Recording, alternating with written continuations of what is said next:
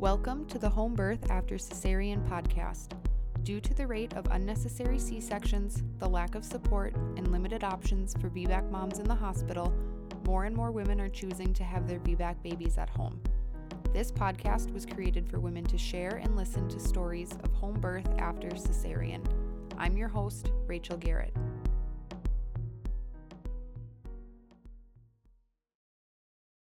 Today we're talking with Jaimie, and Jaimie is going to share her 4 birth stories with us. So Jaimie, do you just want to start us off with a little bit of an introduction?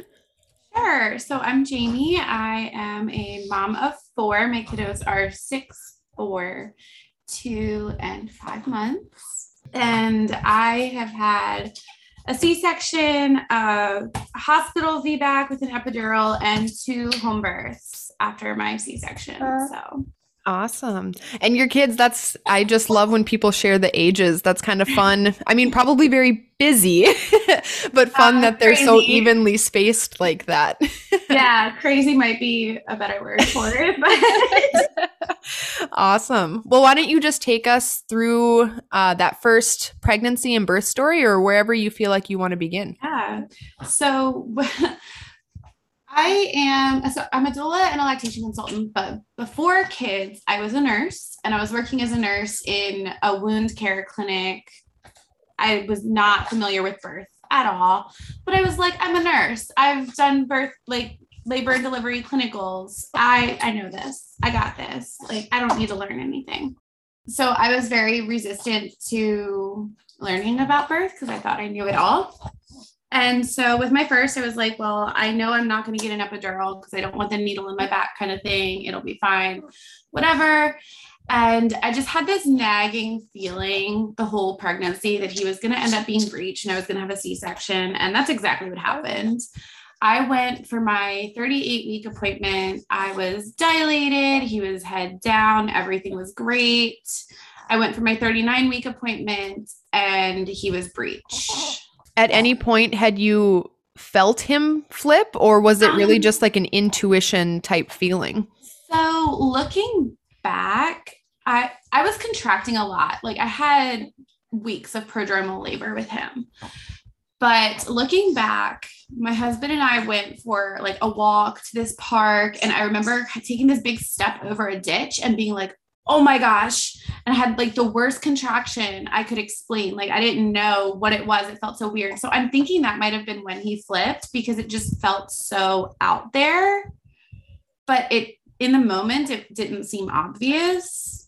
Yeah. And I mean, I feel like the first time around too, there's so many new sensations and movements and things that you're feeling that it's hard to pinpoint like, okay, this is exactly what that was, because you're learning along the way, I feel. I mean, you can read everything about pregnancy and birth, but until you experience it, it's kind of a whole new world. Exactly. So this was kind of like a curveball for me. It was totally not my birth plan to be told, oh, you need a C-section. I burst into tears in the doctor's office. I had a doctor yell at me and tell me, like, why are you crying? This is ridiculous. Oh my gosh. Yeah, they were not.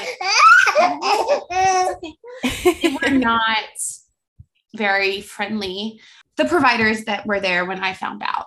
And it was just a very stressful situation. I wanted to try to get him to flip, and they would not try a version. They said I was too far along to get a version because he doesn't have room to flip. And I was like, well, he just flipped. Right. So obviously he has room. Looking back, if I could have done anything differently, I would have waited to go into labor and seen if he flipped.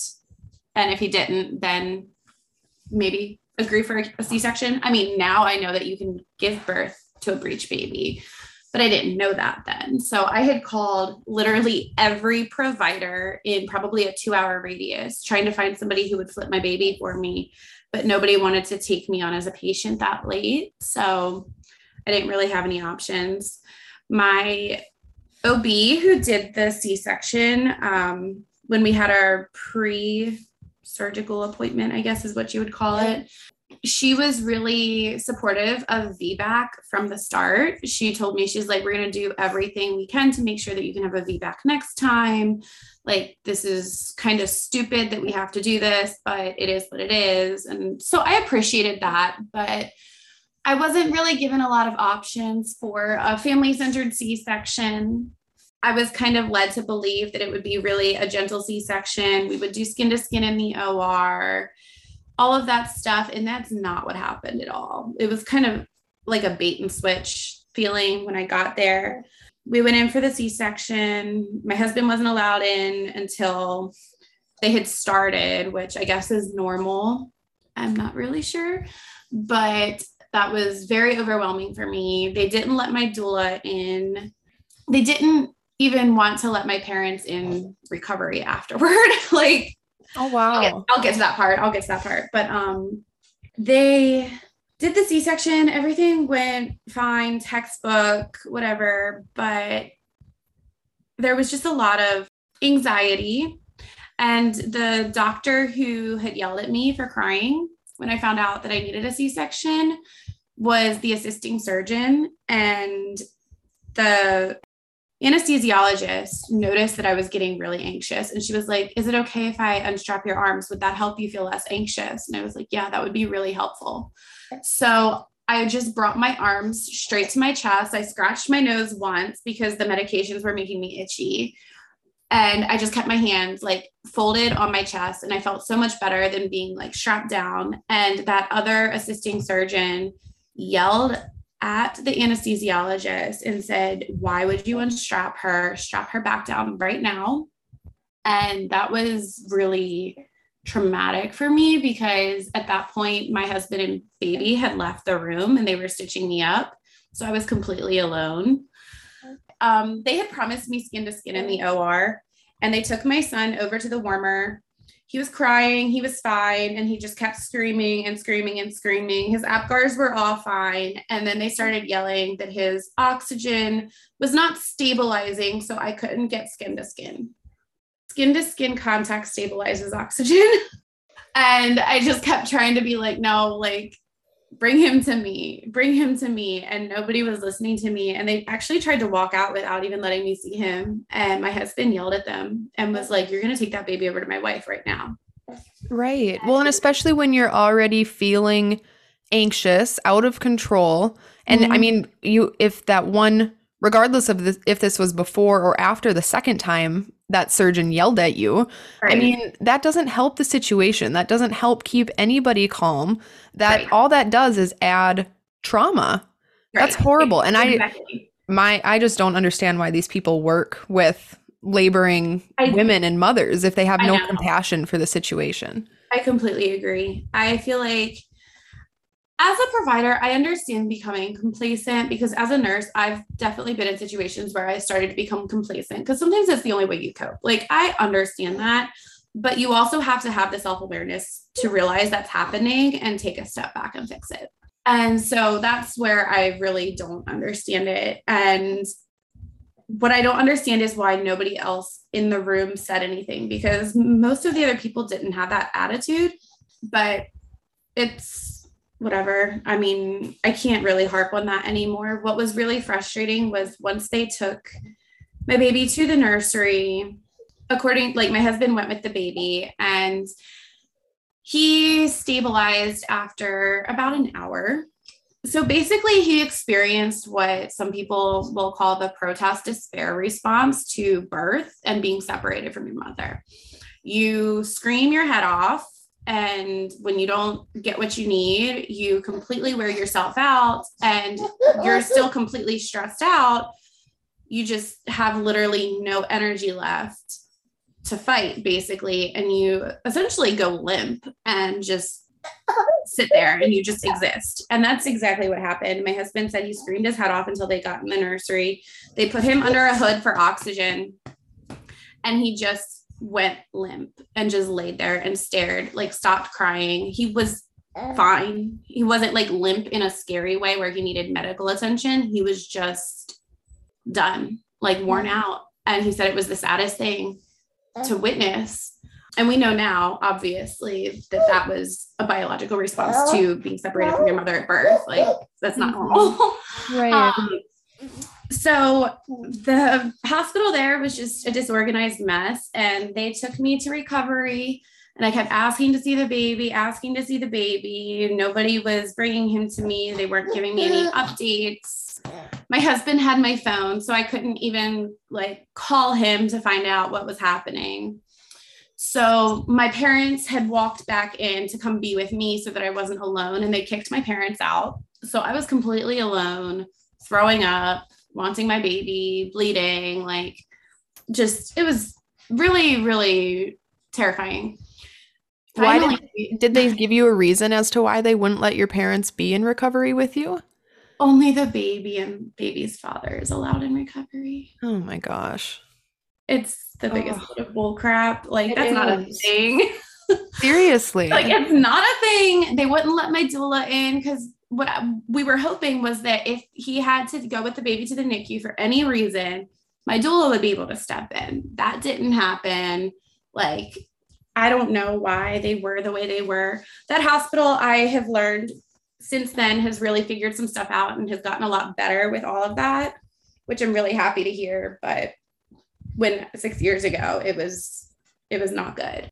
So eventually my baby was actually stabilized, but they couldn't get in touch with the pediatrician to discharge him from the nursery. So they wouldn't bring him to me. My gosh. I'm so sorry. So it was like hours, and my nurse kept saying, like, your son is stabilized. I don't know why they're not bringing him. I need to find out. But she was, she was my nurse. She wasn't the baby nurse. So she had to make sure I was stable. She got me into a recovery room, and my parents were there finally. Meanwhile, my parents had already met the baby. My husband had met the baby. I hadn't seen him yet. Finally, the nurse was like, this is ridiculous. I'm going to get your baby. Like, they can't be doing this to you. They were just dropping the ball. It was like an admin problem, literally. Right. Like paperwork, policy, like nothing to do with actual humans. Exactly. And it's like, if you actually care about the wellness of the child, you're going to bring him to his mother. But no. And I mean, thankfully, they didn't give him any bottles or anything, but he was how many hours old and had not latched, had not had any milk. Like, I'm glad they didn't give him a bottle, but still, like, okay, he's getting how old? You're going to start causing blood sugar problems and stuff if you don't get him nursing. Like, what are you doing? But my husband, actually, the nurse walked out of the room and turned right back around because my husband was walking in with the baby. My husband told them, he was like, this is getting ridiculous. I'm taking my child to my wife now because you are not going to be the reason that she has postpartum depression. Like, she needs to latch this baby, and you are causing more problems than you're solving right now. Good for him. So yeah, so they brought the baby, and I mean, it was a really traumatic recovery. Like, I did suffer from postpartum depression and anxiety. My son has major anxiety, which I will to my grave believe is because he was separated for no reason. But it really inspired me to have a better birth next time, where I am more educated and I learn how to advocate for myself better and speak up for myself. And that's exactly what happened. My next son, 2 years later, almost to the day, they are exactly 7 days apart from being 2 years. My whole pregnancy was with the same practice that did my C-section, because there were only 2 practices in town and only one practice did VBACs. The other one didn't do VBACs. And like I said, my surgeon from the get-go was like, we're going to make sure you have a VBAC next time. So I appreciated that attitude, but I really wanted a whole different experience. I wanted a home birth. I wanted an unmedicated birth. I wanted a water birth, and I couldn't get that there. We were in a small town in South Carolina, like not many options. So we actually were going to drive about 2.5 hours to Greenville to give birth, but I got really sick of driving out there for appointments. I'm like, this isn't happening. There's no way this is going to work in labor. Especially with a toddler in tow too. Yeah, exactly. So we were like, no, don't think this is the way this is going to work. So we decided to just go ahead back with that same practice. I had an amazing midwife. I would go into every appointment with the ACOG guidelines for VBACs printed out and certain things highlighted. And when they would say something, I'd be like, well, the guidelines say, well, the guidelines say. And we talked about induction one time, and they were like, we really want you to go into labor by 40 weeks, blah, blah, blah. We'll schedule your C-section for 41 weeks if you haven't gone into labor yet. And I'm like, no, if it gets to that point, I would like to be induced. We're not going to a repeat C-section. Well, we can't induce a VBAC. And I pulled out my little guidelines and I was like, yes, you can. Good for you. That's awesome. It is, but it made me really mad because their response to that was, okay, yeah, we can actually talk about it, but we just really don't offer that unless people know that's an option. Wow. And they straight up said that? Yes. Wow. Let that be something that people note from this is unless you're willing to advocate for yourself, a lot of that just gets swept to the side and they just kind of do what they routinely do, whether it's evidence-based or not. Yeah. This practice served a lot of low-income families. So it's mind-blowing to me that, I mean, it's not, unfortunately, it's not actually mind-blowing, but I would like it to be mind-blowing that they actually are going to gatekeep information and not even tell people what their options are. Mm-hmm. Unless you come in knowing, and most of their demographic isn't going to know. I hate to say that, but it's the truth. And it's just, that was very angering to me, but I also appreciated that I didn't have, like, I did have to fight, but it was like, I knew how to fight for myself the right way, that they didn't push back. So was there anything that you did during that pregnancy, knowing that you wanted to have a VBAC, obviously other than like the research you had done and the information that you brought to your appointments? Yeah. So I did chiropractic care from the second trimester all the way to the end. In the second trimester, I think I went every other week. Third trimester, I was going every week. And then by the end, a couple times a week. So I feel like the chiropractor made a huge difference. And I worked really hard to make sure my nutrition was like super top notch because I didn't want to be in a situation where I was dealing with preeclampsia or something. So I made sure I had a high protein diet, and I was crazy about taking vitamin C because I did not want my water to break early and put me on a time clock. High protein diets and vitamin C can make your amniotic sac stronger. So that really, in my experience, helped me, I think. So I finally went into labor at 40 weeks, 5 days. Well, I went into labor at 40 weeks, 4 days. He was born 40 plus 5. I was in labor for 36 hours, and I had the same OB that I had for my C-section. She was the one who happened to be on call that day. The midwife that I loved and had been there through my whole pregnancy was the one on call. So I had both of them there during most of my labor. The hospital had a policy that for any VBACs, the OB has to be in-house. A lot of hospitals have that policy, but this often sets up a problem because basically they want to put you on a time clock because what OB wants to be there for 36 hours if that's how long your labor is, right? So I went in probably 15 hours into labor. I think I was there for 20 hours or 22 hours or something like that from the time I got there till he was born. But my OB was there the entire time. She did not complain once. She did not rush me once. I had a really supportive team. I feel like it was only because I did fight so hard. And when I got there, I actually refused to sign the C-section consent forms because a lot of people who have given birth in the hospital know that even if you're not planning a C-section, they'll have you sign consent forms ahead of time in case of an emergency. I wouldn't do that. I told them, no, I will sign it if it comes to it.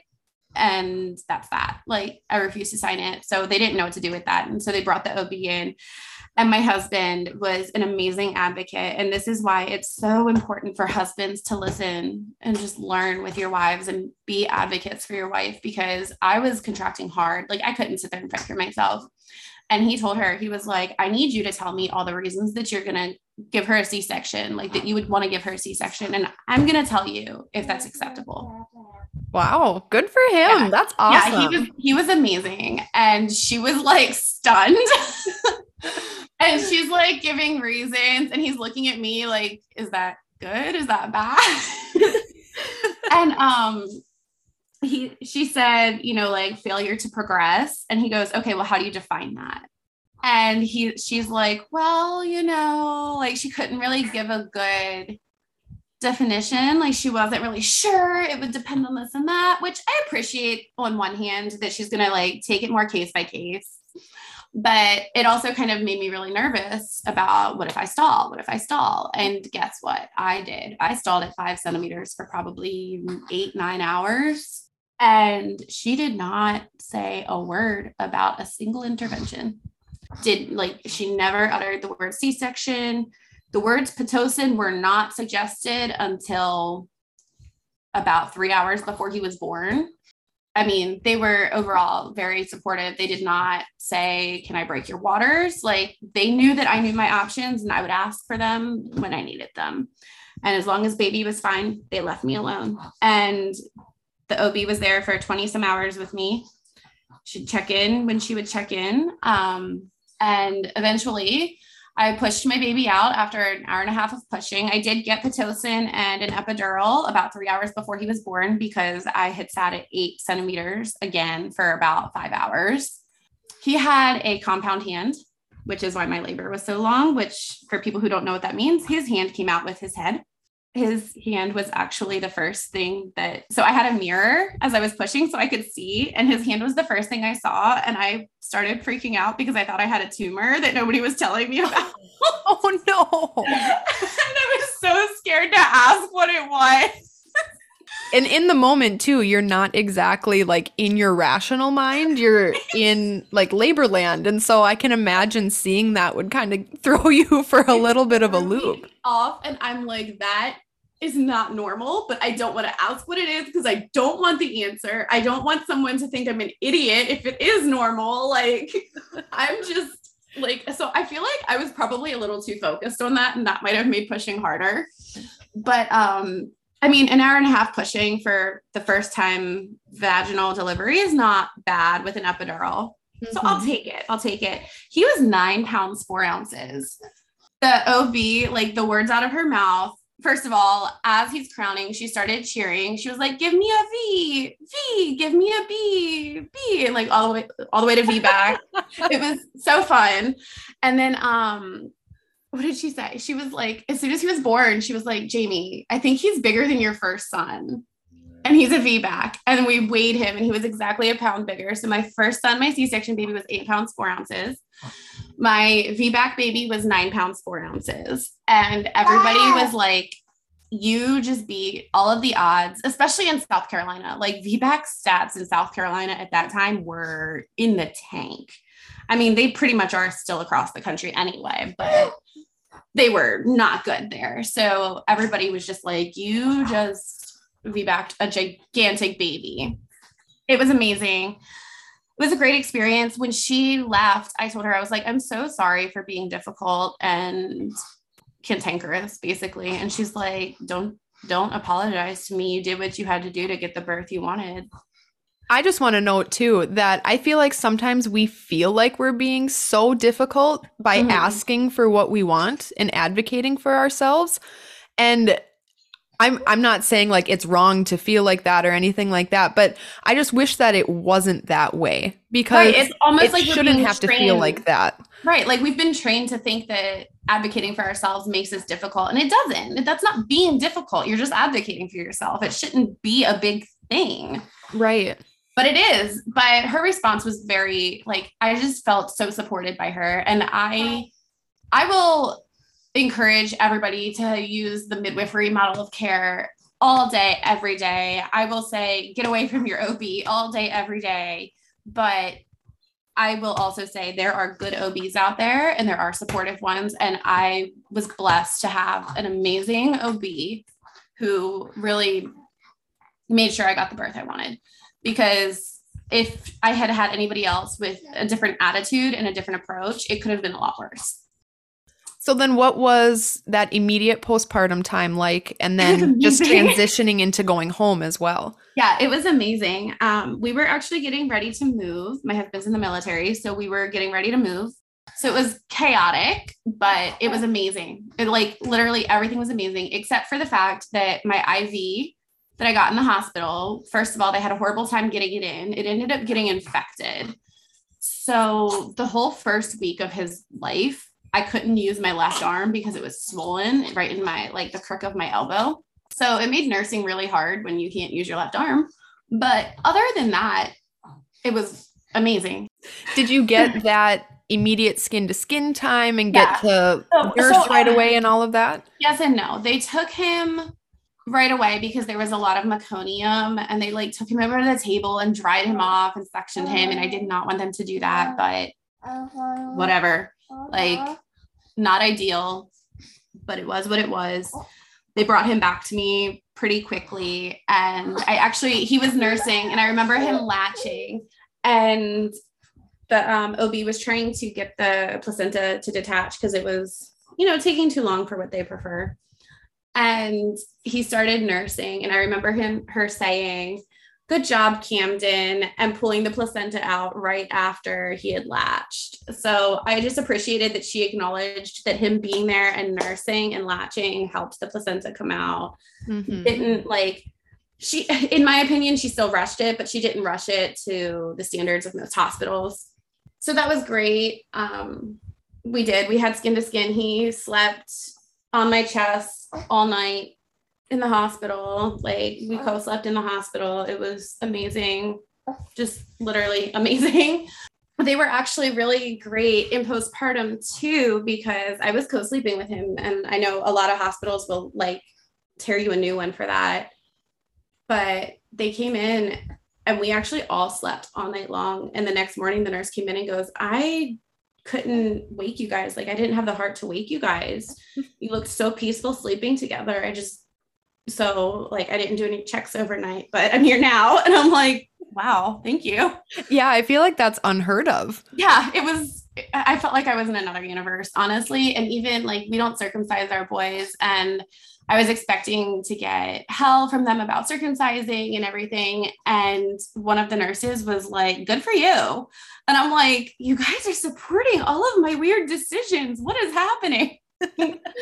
I felt like a whole alternate universe. So it was great. Honestly, it was everything that you could ask for. But I did still have just like some trauma from the IV situation that I had, and how I really did not want an epidural. The anesthesiologist was probably the most annoying provider because I'm a redhead. So I don't know if you're aware, but we basically metabolize pain medication fast and anesthesia fast. So it takes more epidural for me to feel it, like to have the effects of it. She was getting mad that she was giving me so much medication and it wasn't working enough for her. But I was like, no, this is perfect. I can feel it. But I also feel like I can feel my baby and I can feel contractions, but I can feel the pain relief too. And she felt like I should be more numb than I was and kept trying to like push that. And I'm like, why? Like, why just leave it alone. Yeah. Like, why are you trying to give me more and more medication? And so that was frustrating.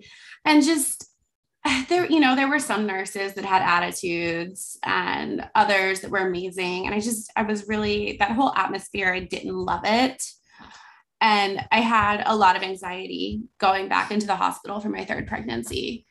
For my third pregnancy, I was in a new state and I was seeing midwives who do both hospital and home birth. So they were amazing. I had already had one VBAC. So everyone's like, yeah, of course you can have a VBAC. Like, nobody's fighting me on it.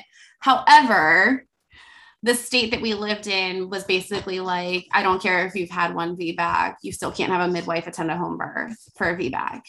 So you said, sorry, these midwives were in the hospital and also did home birth? Yeah. So they do both.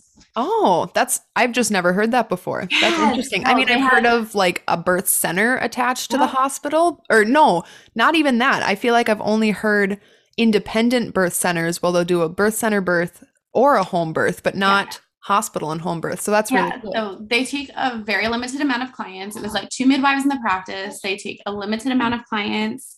And if you're a candidate for home birth, they'll do home birth. And if you can't be a candidate for home birth, they'll attend you in the hospital. They're really amazing.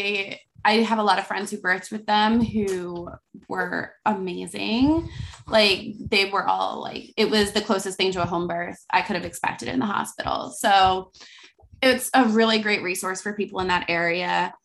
But I just had a lot of anxiety about being in the hospital again. I felt like if I had been in the hospital for my third daughter's birth, like, I don't know, just something was telling me I couldn't give birth to her in the hospital. It just kept like coming up in my heart. Like, this is not the place to be. I would walk into the hospital and have a panic attack. And because I was a VBAC, in order for them to attend me at the hospital, their contract with the hospital basically said that I was required to see an MFM doctor, even though I wasn't high risk because I was a VBAC. And I went to this MFM and he like laid into me, even though I had already had a baby once, but he was like, that 9-pound baby was huge. Like, that's unheard of. You can probably have another VBAC, but only if the baby's not too big, only if it's in the right position. And you know, you can't do this at home, right? And you're like, wrong. I was so mad. Wow. He didn't know it at this time. And my other midwives didn't know it. I was actually seeing a home birth midwife under the radar anyway. And we were planning a home birth. Like, we were not telling them this. So when did you talk a little bit about like when you came to that realization that you wanted to switch to home, and then how you found your midwife? And was your husband on board at this point too with a home birth? So he was 100% on board with a home birth. Like, his only concern was money. So he wanted nothing to do with hospitals if we didn't have to. I knew from early on that I didn't want a home birth or a hospital birth, but I felt like I didn't have an option. And we were going back and forth with our decisions. Well, I was well connected. I'm not going to say where we were just because the midwife was not allowed to attend my birth, but she did anyway. Sure. No, that's fine. But where we lived, I was connected with the birth community. I was really well connected. So I had already established a relationship with this midwife before I was even pregnant. So she was very supportive, knowing my birth history and knowing that I was educated and informed. She was happy to support me in a home birth. We just had to, kind of fly under the radar a little bit. We went through a lot of options. We looked into seeing a midwife that was across state lines and getting a hotel or an Airbnb, because it was only like 45 minutes to the state line where we could have an out-of-hospital home birth with a midwife. But that just didn't set right with us. We didn't meet the right midwife. I mean, we met with everybody. We just couldn't find someone that clicked with us. And then it kind of was like, okay, we're just going to have to do this in the hospital. And then my husband got orders to deploy the last week of my pregnancy. So, I mean, we got the orders ahead of time, but his like ship out date was the last week of my pregnancy. So we were like, great, you might not even be here for this. I was like, there's no way I can do this in the hospital without you. Like, I need you if I'm going to be in the hospital, because there's literally no one who's going to be able to calm my anxiety the way you can. So we have to do this at home. Like, I have to do this at home, and I can't do it unassisted, because we had thrown around unassisted for a while. And I was like, I can't do it unassisted if you're not here. So we have to do this midwife thing. And so that's kind of when we pulled the trigger and we're like, nope, we're getting the out of hospital midwife. This is how we're doing it.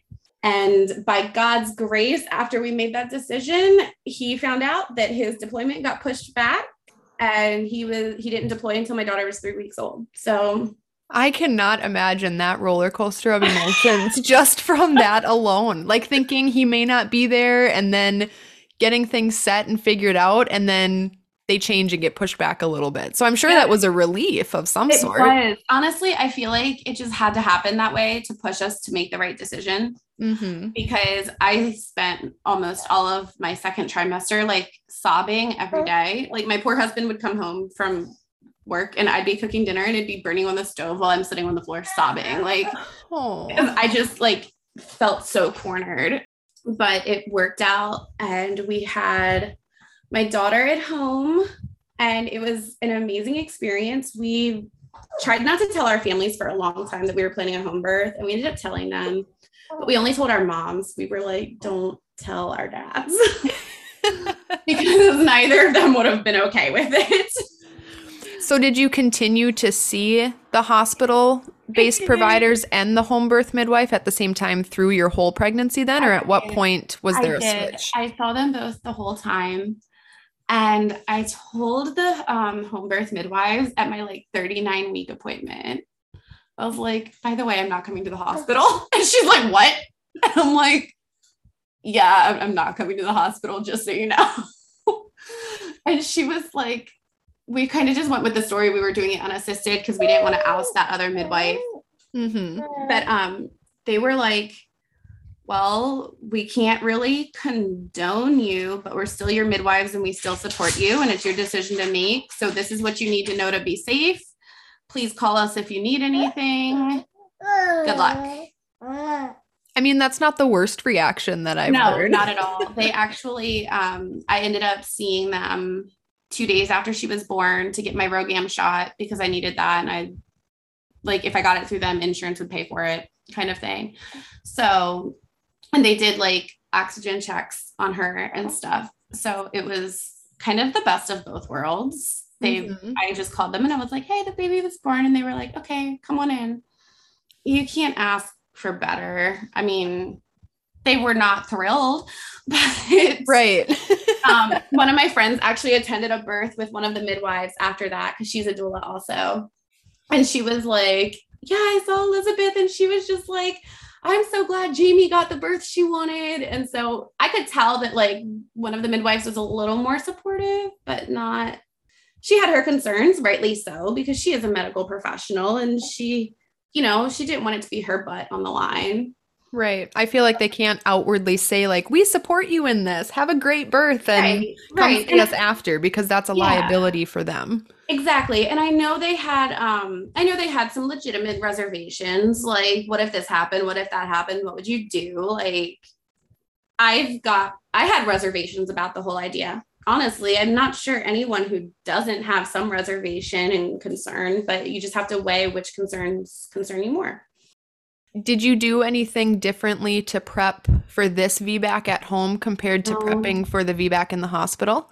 No, really just changing where I was doing it was the only thing that really, that's really what it was changing the location, the birth setting, the provider.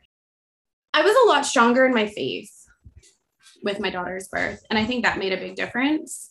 Feeling like I was accepting of God's will, whether that was what I wanted or not, but I needed to make sure that what I was doing was in line with his plan and not out of fear, whether that was out of fear of the hospital or out of fear of an emergency at home. Like, weighing that and trying to like discern that was actually really difficult.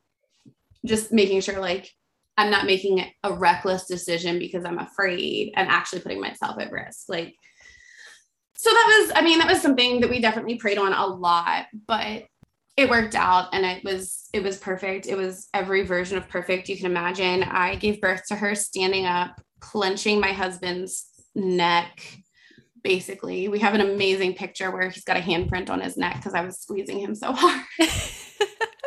Well, take us to the beginning of labor and kind of through labor leading up to birth.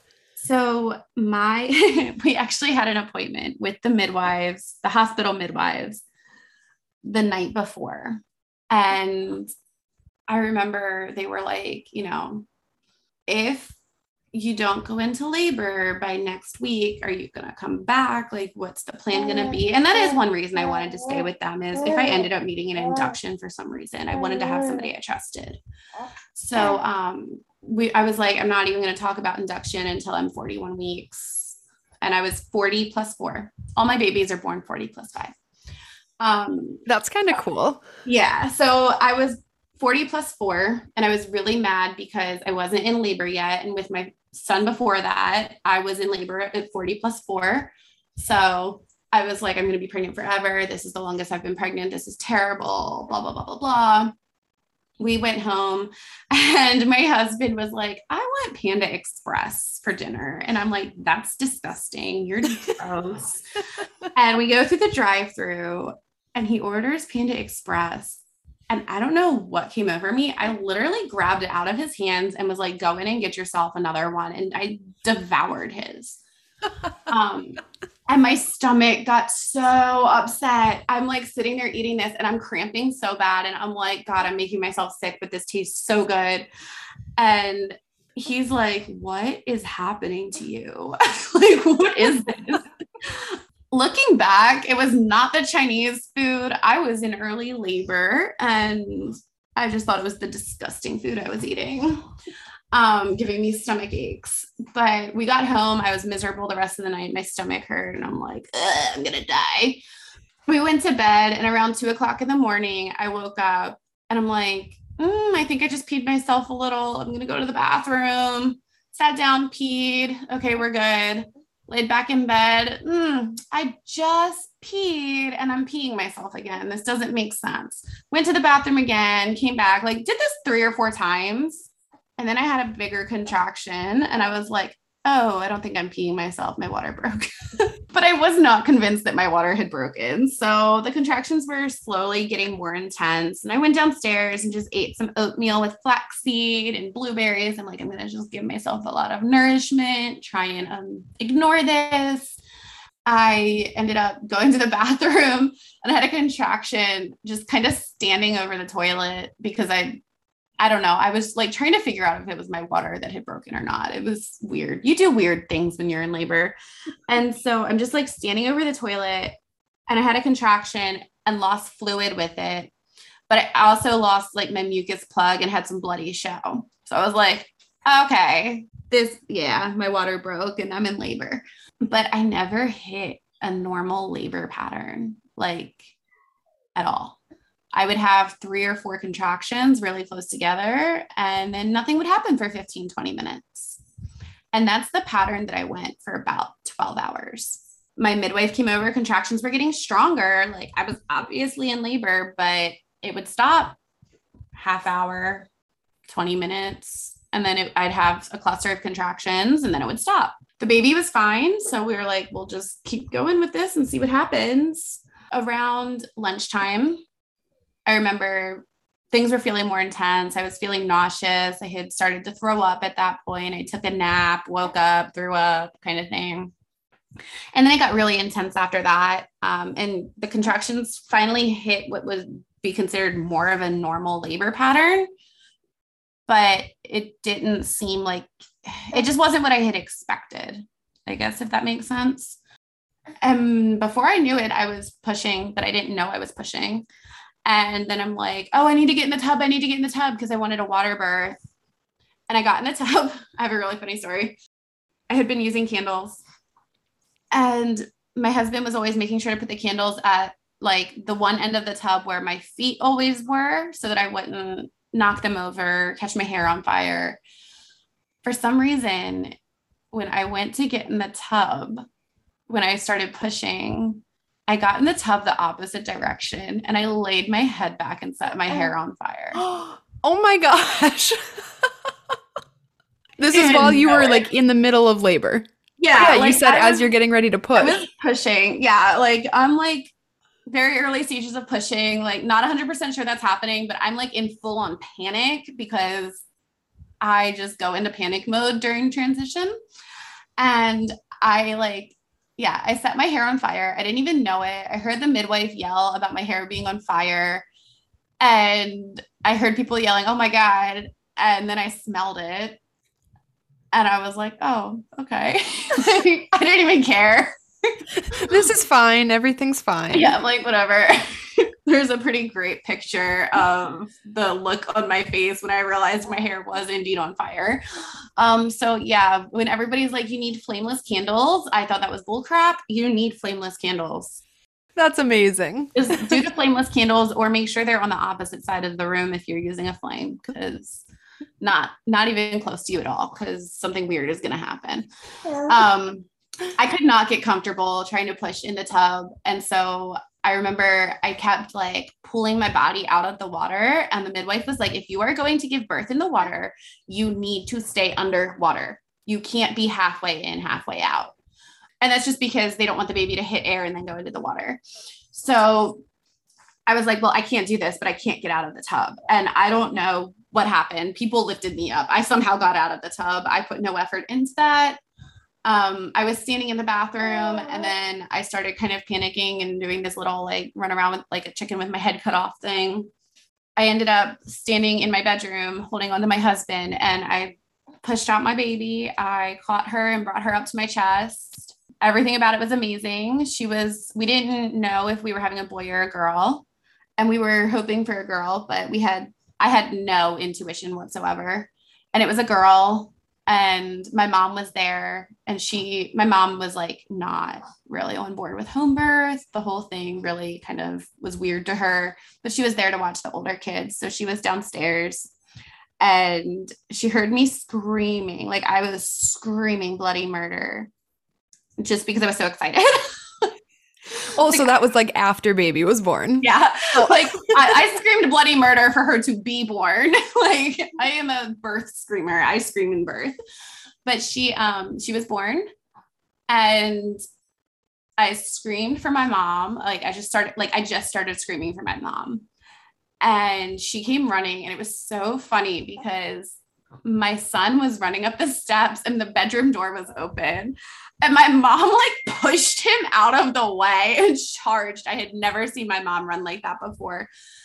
Come to find out, like afterward, she didn't realize the baby had been born and she thought something was wrong. So she was like terrified and like running to save her baby. And she came in and saw that the baby was born and crying, and she just started like crying, and it was really beautiful.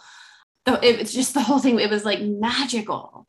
And I had always heard people say birth could be amazing and birth could be magical, but I never truly believed it until then. Like we still look back on it. I feel like I'm going to cry now just talking about it because it was so magical.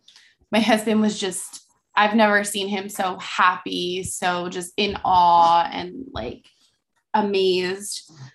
The whole thing was amazing. She was 10 pounds, 4 ounces. So, okay, your first was 8'4", your second was 9'4", and this one was 10'4"? Yes. Wow. It gets better. That is awesome. That's amazing. Yeah, it was amazing. And we could not believe that she was 10 pounds, 4 ounces and 22 inches long. And I, to this day, believe that if I had been in the hospital with the labor pattern I had, where it never really picked up until the end, I believe I would have been given Pitocin to get things normal, right? And I believe I therefore would have ended up asking for an epidural because I am weak. And if it's available, I was asking for an epidural at home. Like, I'm like, I want an epidural now. Let's go to the hospital. And they're like, you're not going to make it to the hospital. Shush. Like, be quiet. I know that if we had been there, I would have gone for those interventions. As much as I didn't want them in the moment, I would have. And I know that she was like posterior, not really posterior. She was like half posterior, and she had her elbow up, and I felt her spin and I felt her elbow. Like it hurt so bad. And the midwife actually said that she like pulled her hand down as she was coming out. So it was up by her face and she pulled it down so she could come out.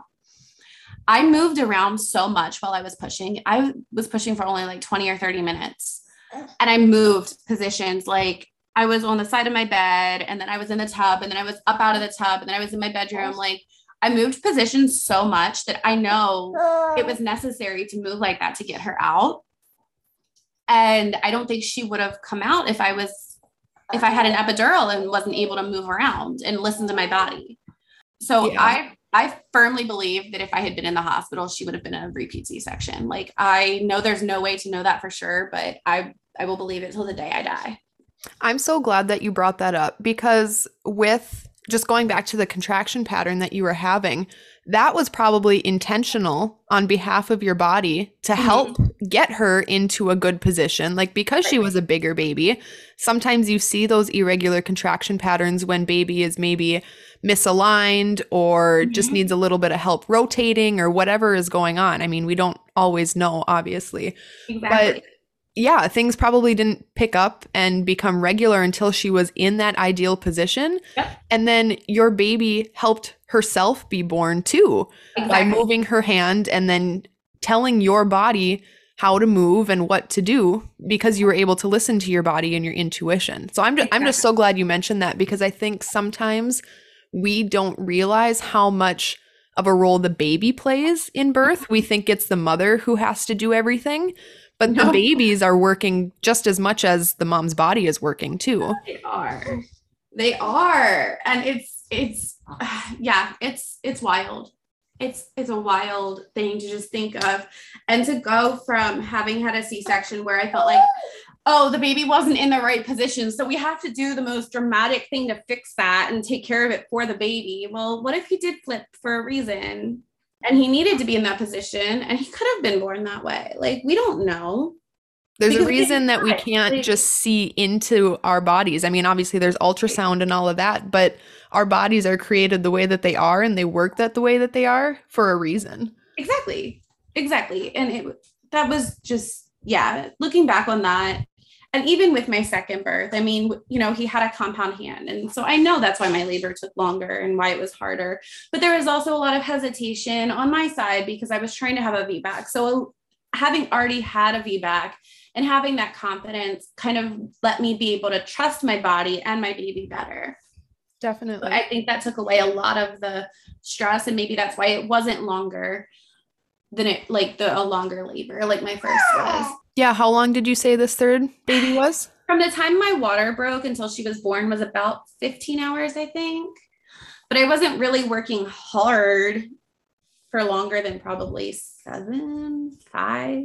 I don't know. At what point did your contractions become a little bit more regular from when you were like having the cluster contractions and a longer break? So I want to say around noon, they became a little more predictable, but it was still a very weird pattern. And then it was like, it didn't seem like it was till right when I was pushing that it was really like real. And she was born at 5:00 in the evening. So, and like my water broke at 2:00 in the morning. So I had always swore up and down that I was going to have her in a snowstorm so that I couldn't go to the hospital even if I wanted to. And she was born in February.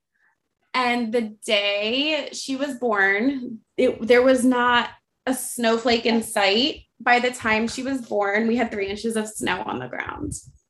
You know what's funny? I have heard multiple moms say that exact same thing. Really? So it's just, that's always funny to me. Like, I just wanted something to happen where there was no way I was going to make it to the hospital anyway. And it just like solidified their decision to have their home birth. So that's really funny. I'm so glad that you said that.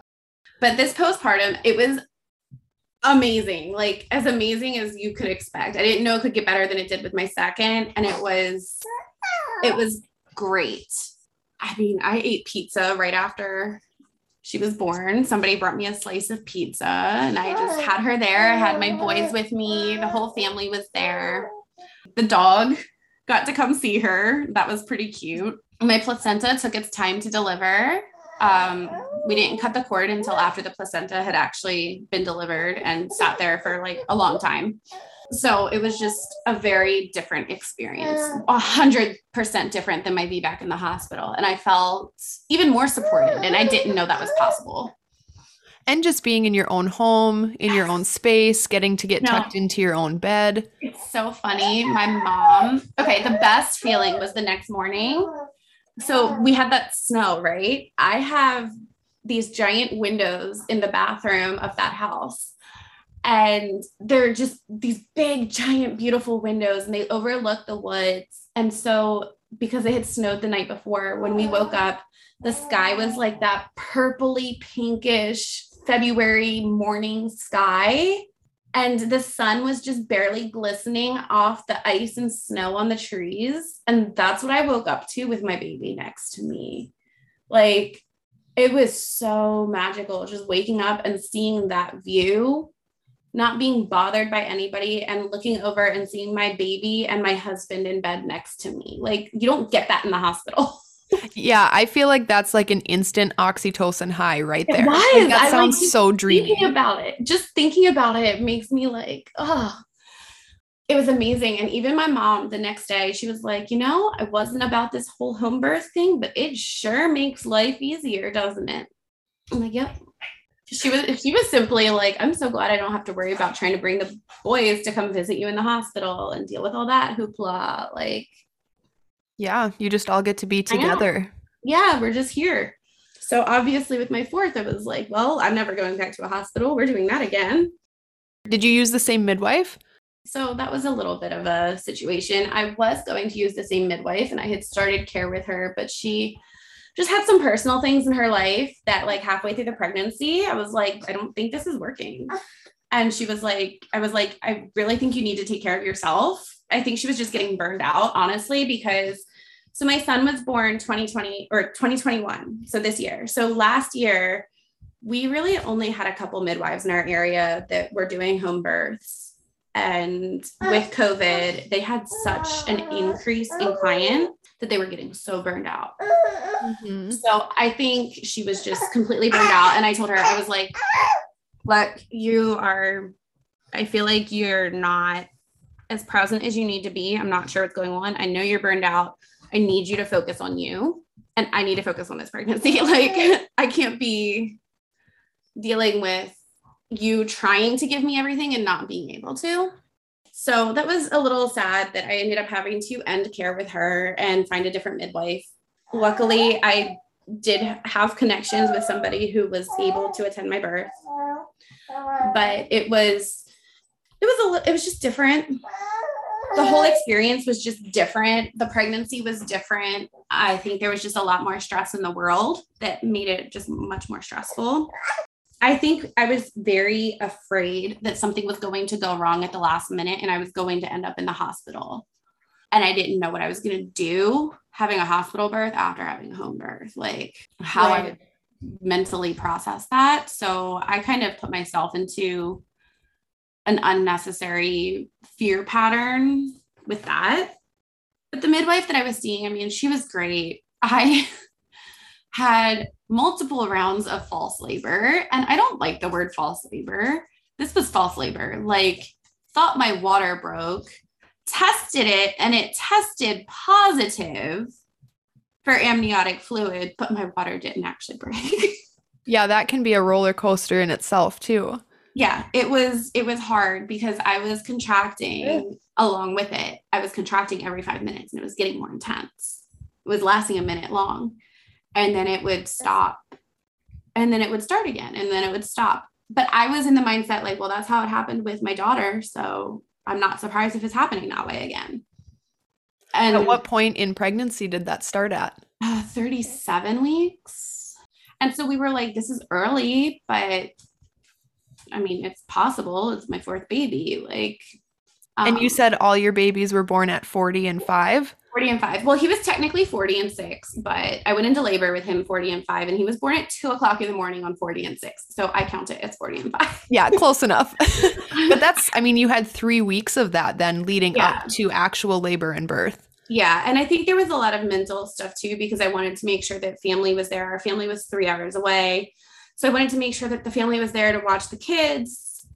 I felt like I had to have this baby by the time my parents moved, because my parents were moving to Florida. So they weren't going to be 3 hours away anymore.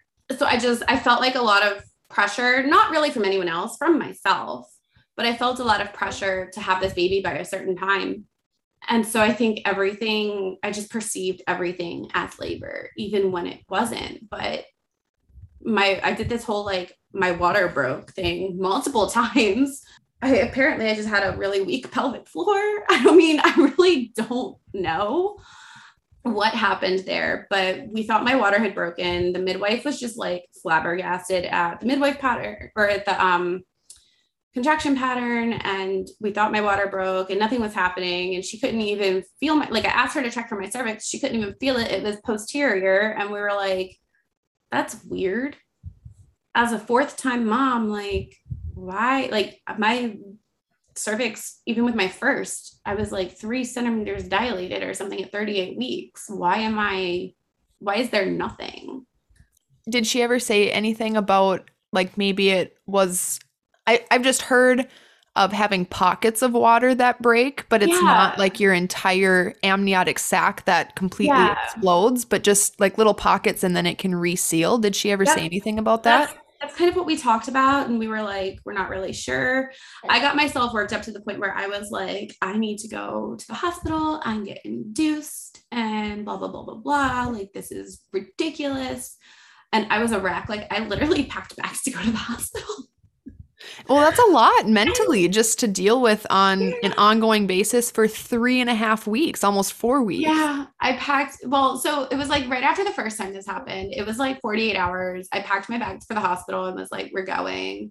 And my husband's like, you need to slow your roll. Like, let's talk to her again. So we like talked to the midwife again. And she was like, why don't I send you for, gosh, what is that scan called? Like an NST or biophysical profile? Yes, I went for those. She knew a place that she could send me in. They work really well with home birth midwives, didn't ask any questions. It was a hospital, but because it was in a state where they allow VBACs at home, they just literally didn't ask any questions, just did the scans and everything turned out fine. There was plenty of fluid. Baby was fine. No signs of any concern. So we were like, let's just wait this out and see what happens. Like, maybe it'll reseal. Maybe it wasn't really amniotic fluid. Like, who knows? And we just kind of cycled that for a couple weeks. And that was very stressful, very, very, very stressful. So stressful that by the time he was born, my parents had moved to Florida and were not 3 hours away anymore, which just added another layer of stress. My mom flew up. She was like, okay, well, if the baby's not born by this time, I'm going to fly up and stay with you for this long, but you have to have the baby before I leave. Thanks. Like, that's more stress now. Like, right. But it was helpful. It was helpful. And so as the story goes, I'm going to rewind to my second pregnancy for a minute. At 32 weeks, my son was still breech. And we were, like, that's normal, but because of my history, I was a little panicky. And I went on a motorcycle ride with my husband and my baby flipped on the motorcycle. Oh my God. He was down and engaged. And he stayed engaged from 32 weeks on. It was so funny because we went back to my appointment later, like the next week. And she was like, your baby's engaged. I was like, yep. She's like, I was like, I went for a motorcycle ride and he flipped and engaged. And she's like, what? Like, you did what? Yeah. So it was just this weird thing. So we're trying to get him out and my husband's like, let's go for a motorcycle ride. And I'm like, I cannot even get on your motorcycle right now. Like, I can't even put on long pants because none of my pants fit. Like, even my maternity pants don't fit. And I'm not riding a motorcycle in gym shorts. So not going to happen. And he's like, just put my clothes on. It's really funny, but I started contracting on the motorcycle ride.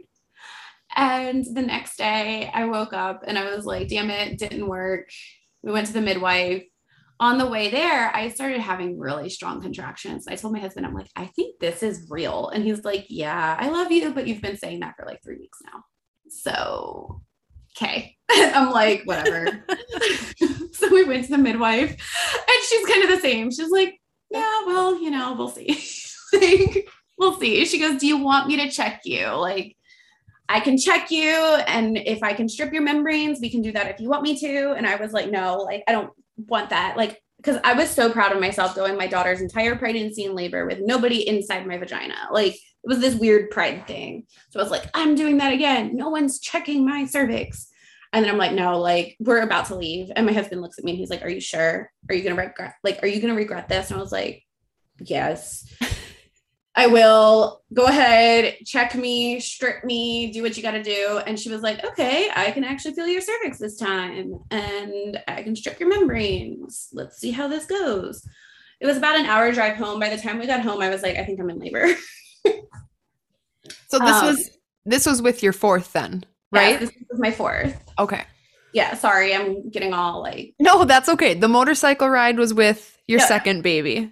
And the motorcycle ride during pregnancy was with the second. And then with the fourth, I did it again. Oh, okay. Yes. So it was like that night I had contractions while we were on the motorcycle ride, but then nothing overnight. Woke up. It was 40+5 when I woke up. Nothing was happening. And then we're driving down to the midwife's to my midwife appointment that day. And everyone's like, probably not real. You've been saying it was real for weeks now. So whatever. Let's see. Turns out I was actually a little bit dilated. Could have been early labor. Weren't really sure. I let her strip my membranes. By the time we got home, I was having like very noticeable contractions, but I'm like, she just stripped my membranes. Like, even if that doesn't work, I'm going to be uncomfortable for a little bit. Like, there's no way that's working this fast. So that was around noon on Friday. The day kind of went on and it was getting stronger, but it was still very much early labor, but it was noticeable. And I'm like, this is different. Like, I'm telling my husband, this is different. This is different. And he's like, okay.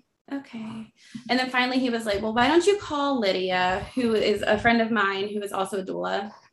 He was like, why don't you call Lydia and see if she can come over and see what she thinks. So she comes over and she's like, yeah, I think this might be like, this seems a little different than what you were experiencing before. I think this might be something. Let's see what happens. We hung out for a little bit after dinner. She got there around 5:00 in the afternoon, and we were hanging out after dinner. And then I just got to the point where I was like, I want to be in my room. Like, I don't want to be around my children. I just want to be in my room. I was having a weird pattern similar to what I had with my daughter. I'm like in my room and just kind of like, yeah, I want my husband in here and I want my friend Lydia in here and nobody else. Like, everybody else needs to stay away. My dog got really protective over me, like really, really protective. And that's how we kind of knew to like, this is different, because my dog wouldn't let anybody near me. We had to put her away because every time somebody would touch me, she'd flip out. And she was super stressed out. Like, we made her stay out of the room and she laid by the door the whole time. Like, she was so mad that she wasn't allowed with me. So Lydia called the midwife, and the midwife was kind of like, it sounds like she's still in early labor based off the pattern. And Lydia's like, yeah, but no, like, I've been to a lot of births. The pattern sounds like early labor, but the way she's acting doesn't. And also with the contraction pattern you had with your third baby, that's not super abnormal then. Exactly. And I think just because this midwife wasn't at my birth with my third baby, so she didn't see how I was. I think she just wasn't really familiar with my weird normal. So, and I had already kind of false alarmed her so many times. She was having a baby boom. So I understand her being hesitant. And she was kind of like, oh, like, we'll see. And then finally Lydia was like, no, I think you should come. And she did. She came and she was like, yeah, things seem to be picking up, but let's try and take a nap, because we had all been awake for a long time. It was like midnight at that point. She's like, why don't we try and take a nap and see what happens? And I'm like, yeah, I want a nap, because my contractions had fizzled out again. And just like, it seemed like they stopped. And I was angry. Oh my gosh, I had never been so angry.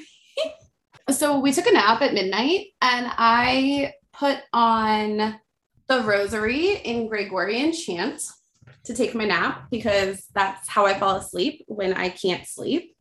I play that and it like comforts me and I go to sleep. So it was about an hour and a half. I don't remember feeling a single contraction while I was sleeping. Not one.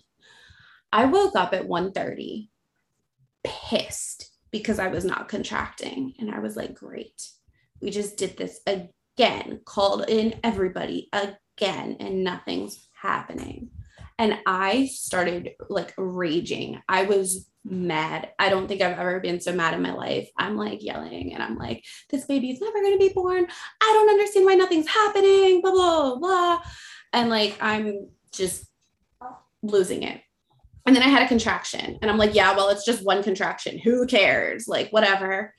And I was standing in the bathroom when it happened. And my mom's like, Jaimie, that's like, you've got like bloody show and everything. Like, there's mucus. And I'm like, no, there's not. Like, I was just so insistent that nothing was happening. And I don't know why. I just, in my head, like, it was the same kind of nothing's happening pattern where it starts and stops. So nothing's happening. That was at 1:30 in the morning. My mom, when she noticed the mucus, she was like, I'm getting a midwife. And she was downstairs sleeping on the couch. She brought the midwife up. The midwife's like, yeah, she's definitely in like active labor. And I'm like, no, I'm not. I'm sure you were just so mentally spent by that point, like with the starting and stopping, Yeah. and almost didn't want to Yeah. believe that it could be true. Exactly. So it's just funny because like for so long I was like, I swear I'm in active labor, and everyone else is like, eh. And then they're like, you're in active labor, and I'm like, nah.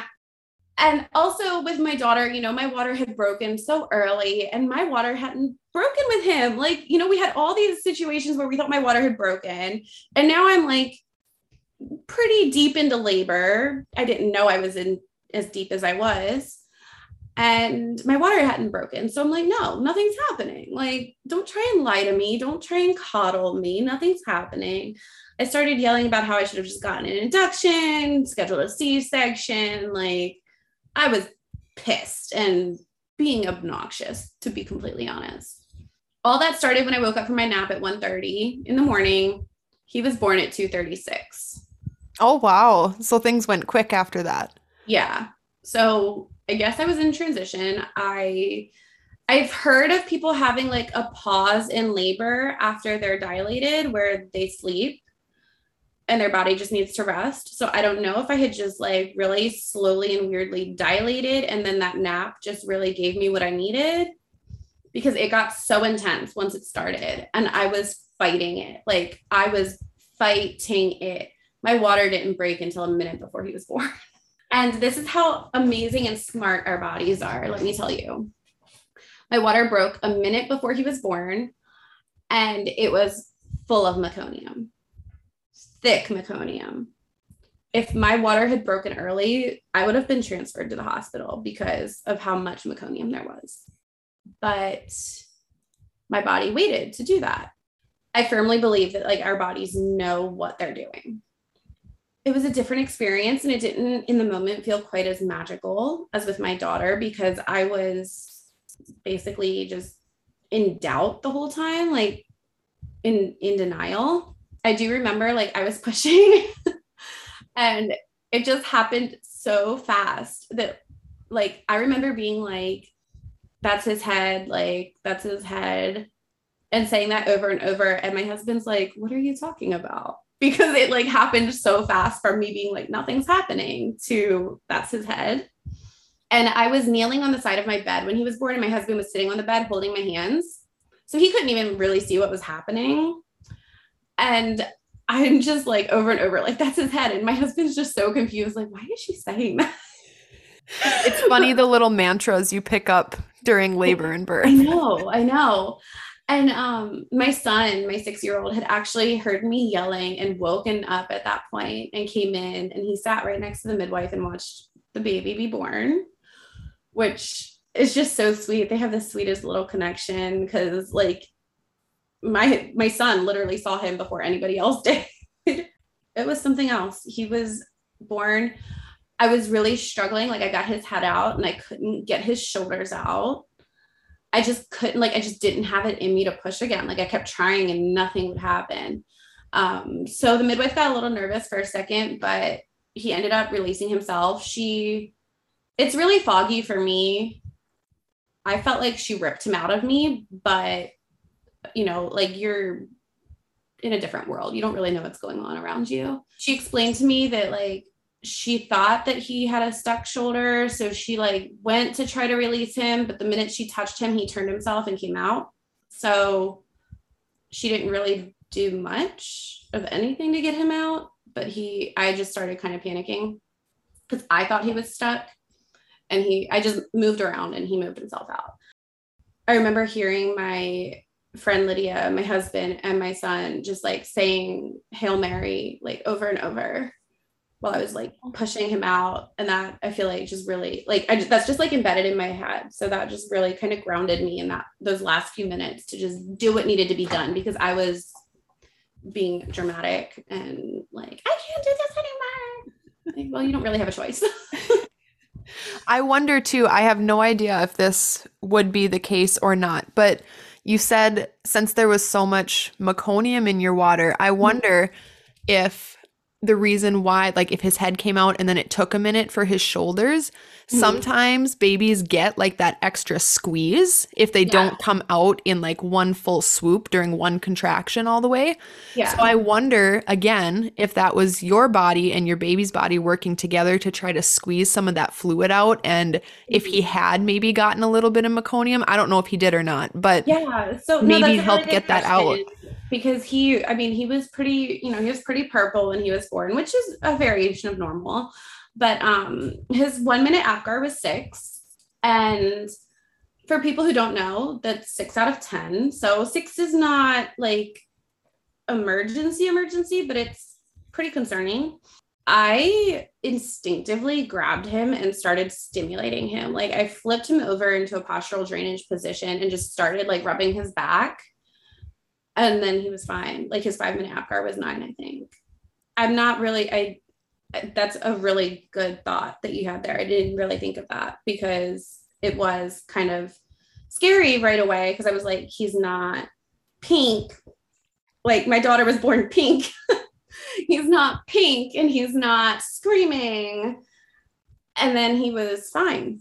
So yeah, and I love that you mentioned just instinctually that you did that too, because I think that sometimes that's one of the biggest concerns with home birth is, well, what if my baby needs resuscitation or doesn't come out breathing or different things like that? Like I feel like that's every mother's worst fear, is that something is wrong with baby. And I've heard so many stories of like, well, I didn't exactly know what I was doing, I just did it, of like mothers suctioning stuff out of their babies' mouths with their mouths, or doing postural drainage or whatever it might be. I didn't even realize I did it, to be completely honest. I'm a birth photographer. So my friend, I was really mad I didn't have a birth photographer, but my friend was taking pictures with my camera for me. And she had a picture of like that. Like she like got it documented. And I'm like, wait, I did what? Like, I don't remember that.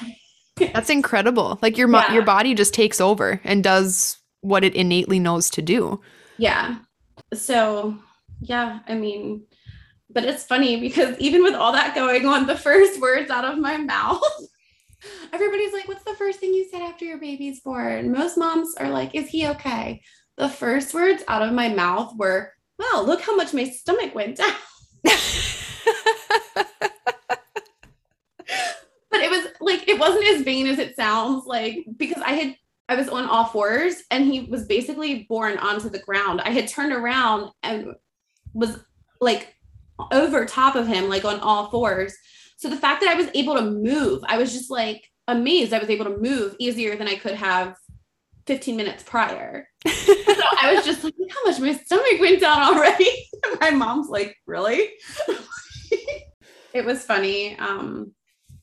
And he actually didn't open his eyes for a solid 8 hours. His eyes were so swollen shut, like, because he had such a fat face that he didn't even open his eyes for 8 hours. Do you know how much he weighed? I'm going to guess 11.4. That's what we all thought. That's what we all thought he was going to be. He was 10.4 and 22 inches. So exactly the same as your third?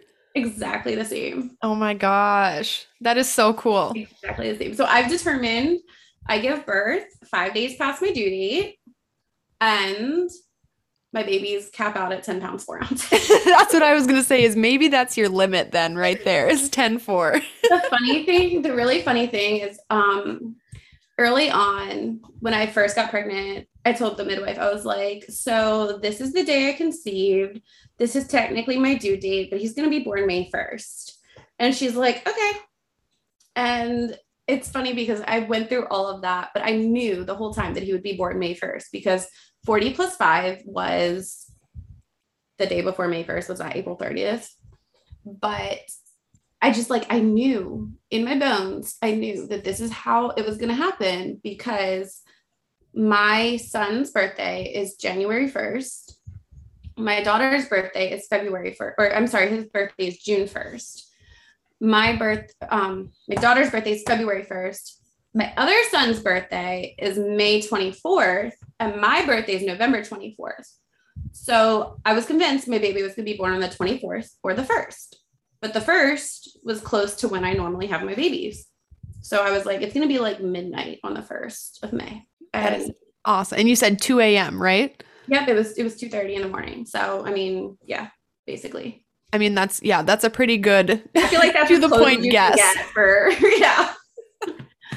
That is so cool. All the different patterns and just, Isn't it yeah, learning weird? how your body works. It's so cool. Isn't it weird? Like, it's so funny just looking back at it. I tell people, like, yes, my kids were 8-4, 9-4, 10-4, 10-4. 3 of them were born on the 1st. And So they were cool. all born at 40 plus 5 or 40 plus 6, technically, but close enough. Nah, 40 plus 5. It's 40 plus 5. Like, that's just what it is. Like, I don't care what anybody says. It depends what time zone you were in, honestly. There you go. That's your loop right there. So then tell us a little bit about that immediate and extended postpartum time because you're still basically you're just past the 4th trimester. Yeah. Yeah. So he was born May 1st. Our movers came to move our stuff, pack our stuff, and move us out May 20th. So yeah, I don't really remember his newborn stage. I don't really remember postpartum because it was like I just had to do things. We had him baptized a week after he was born. So that was kind of like my milestone was like, okay, we're going to get to his baptism and then we're going to start everything we need to do for our move. So that postpartum, like that first week was fine. My mom was there for a little bit. And then I think my mother-in-law came. I really don't remember, to be honest. Actually, I don't think my mother-in-law came. We took the kids down to them. I don't remember it. I don't remember the first month. Well, that's a lot to have on your mind too. And then again, you have a newborn, but you also have 3 other children and then preparing for a move and yeah, I know we got him baptized at 1 week old, and at 2 weeks old, we took the kids to my in-laws, like the bigger kids to my in-laws so that they wouldn't be there when we were moving our stuff. And we were actually staying with my in-laws for a month before we moved to Texas. So we we're moving a lot of our things down to them, dropping the kids off and then coming back up to get the rest of the stuff packed. Then the movers came. The same day the movers came, I had to take the baby for his tongue and lip tie revision. So that was my postpartum. busy. Yeah, honestly, the first day I really, really remember besides his baptism is the day that the movers came, because I remember getting his revision and coming back and seeing that the movers did a terrible job. Oh and no. being like, I just can't deal with this. And my husband and I just packed up and went to go get dinner. And we were like, we'll finish the rest when we get back.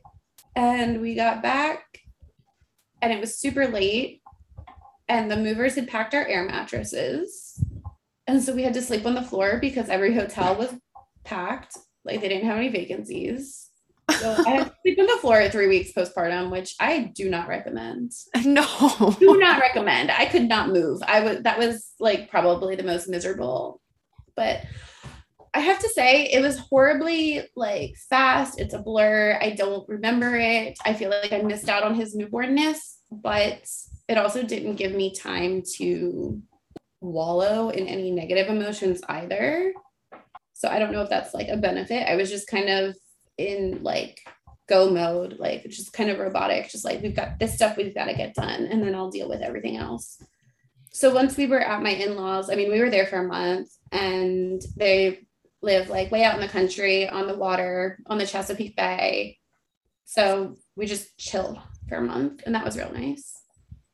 I want to thank you just for keeping it real too. Like in what you were saying about like, oh, I scream during birth, I'm loud, I do all of this. And then just with how postpartum has been. You want to hear something funny? I'm completely obnoxious during birth and my mom hates it. She hates that I cuss when I'm in labor. Like I lose my mind. I try so hard to be peaceful. It doesn't work for me. So she told one of her friends, like, yeah, like she had the baby who was 10 pounds, blah, blah, blah. And she goes, wow, she's really tough. And my mom's like, well, she's screaming cuss the entire time. And her friend responded, yeah, and I scream and cuss when I stub my toe. Like, right. What do you expect? And that just kind of put things into perspective for me to be like, yeah, like people It's yell when they okay. stub their toe. Like, why would you not scream and yell in labor? Like, that's perfectly normal. It is. That's Definitely. perfectly normal. So now I'm just like, I don't care. People Well, can and that's why I wanted to mention it too, because I feel like so many people have this expectation of like, I'm going to be quiet and it's going to be peaceful. I'm going to have my music playing, and then baby's just going to be here because home birth is so serene and so different. And when they don't have that, I feel like sometimes it's easy to feel disappointed because you have this image in your yeah. head of like what it should be like. Oh, for sure. And I'm not going to lie. Like, I didn't feel like this birth was as magical as my other home birth. I feel like I did a lot of processing on the back end, and I still am, just because, I mean, even as simple as like when my daughter was born, my husband and I were in such a good spot in our relationship. Well, marriages have ups and downs. We were getting ready for a move, and my husband was TDY for a month before the baby was born. Like, anybody who's in a military family knows that when you're going through a TDY and a PCS at the same time as having a baby, like your marriage is in a valley. And so I feel like that, played a role in like feeling frustrated with everything, but everybody came together to make sure that I was supported. And at the end of the day, it was like, I can have all the support in the world, but I also have to do the like mental gymnastics of accepting things that are not my will, accepting God's will, honestly. Right. There's a lot of surrender in Yeah, pregnancy and there birth is. and motherhood. There is. And I was not willing to surrender, honestly. Like, I can say that. Like, I was not willing to surrender. And I know that's why it was so challenging, because the whole time I wasn't surrendering to it being different, it being how it was. I wasn't just experiencing what was, I was trying to control it. And when I couldn't control it, I got angry. So I guess I kind of had that experience of just play my music and be in a like hypnotic state for about an hour and a half, because I took my little nap with my Gregorian chant. And then I woke up and the demons came out of me. It was mean. And then the baby was born and it was great. But it's so I just love that you shared all of that. Like I think that that is so immensely helpful in just normalizing how everyone just has their own way of coping with all of that, and it's all valid and it's all fine. It is. And it's funny, as a birth worker, I feel like God gives us the birth we need, like for our own births, He gives us the birth we need. But as a birth worker, He sends us to the births we need to, because the first birth that I attended after my son was born was very similar in a lot of ways to his labor.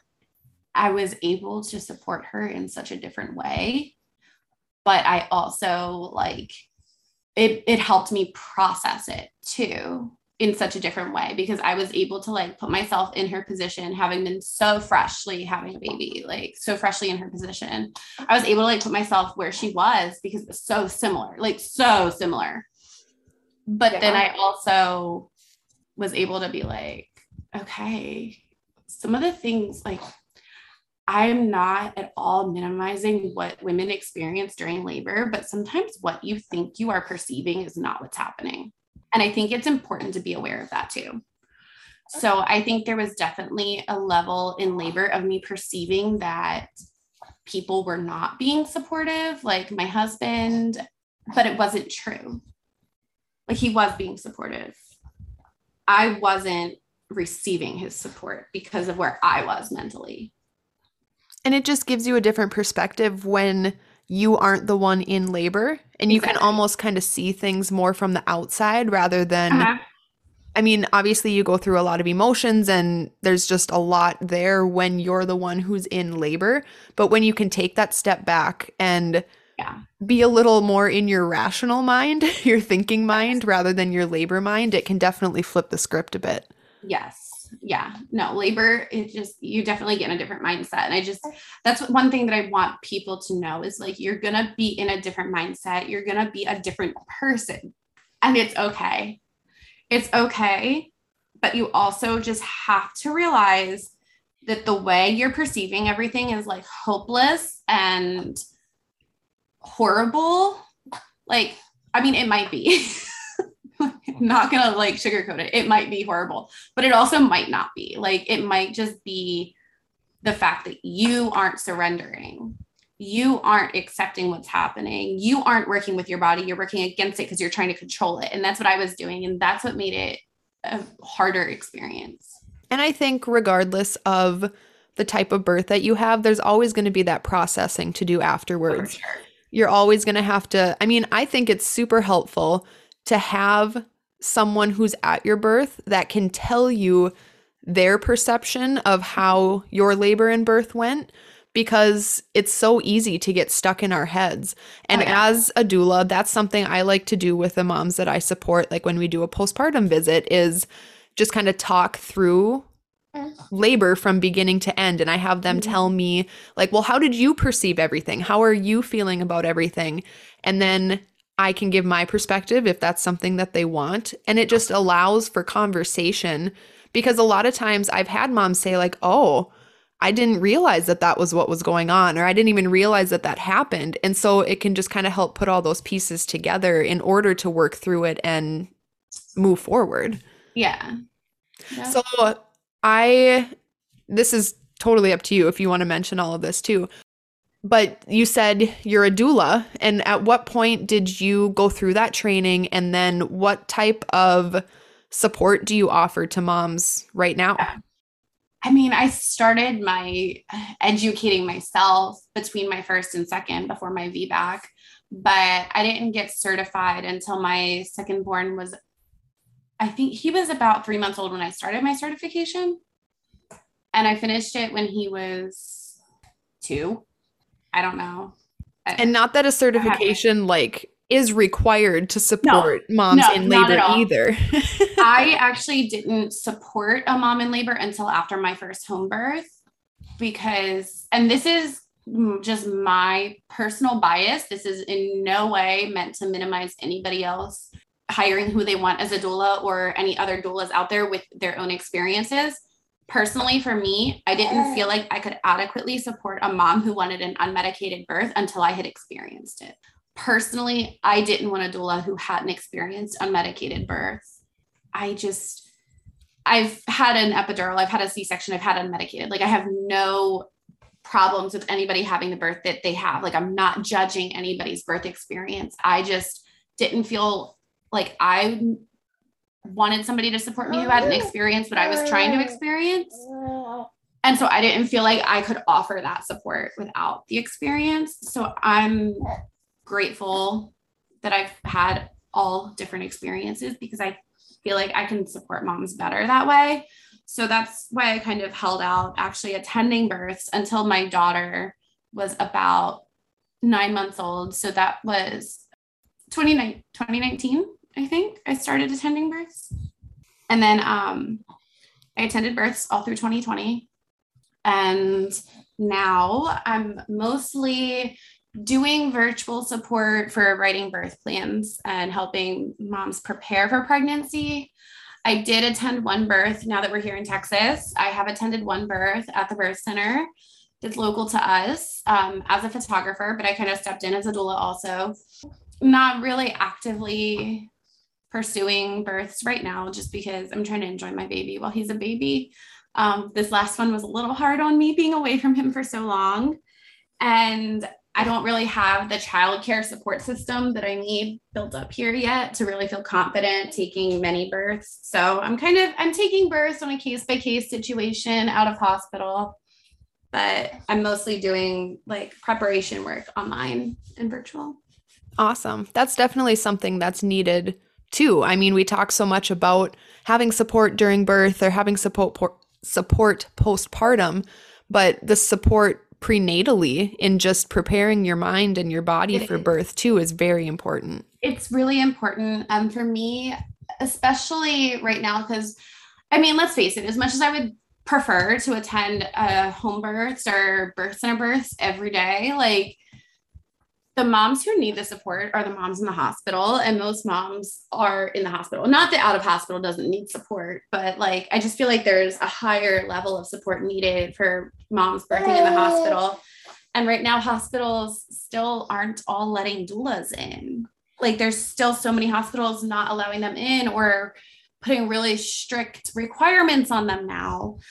And so it's really limiting options for a lot of moms. So it's more important now than ever, I think, that moms are prepared prenatally for all of what happens. And then just having somebody that you could even call it when you're in labor. Like, okay, so, I mean, I'm never going to say that like a virtual doula is better than in person. I think an in-person doula is always best.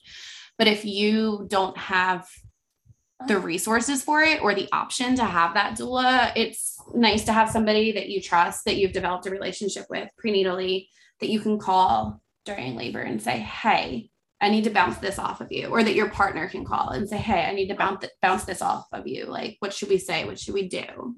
So, I mean, that's just kind of where I'm at right now. And you're pretty active on Instagram, right? Yeah, I'm trying.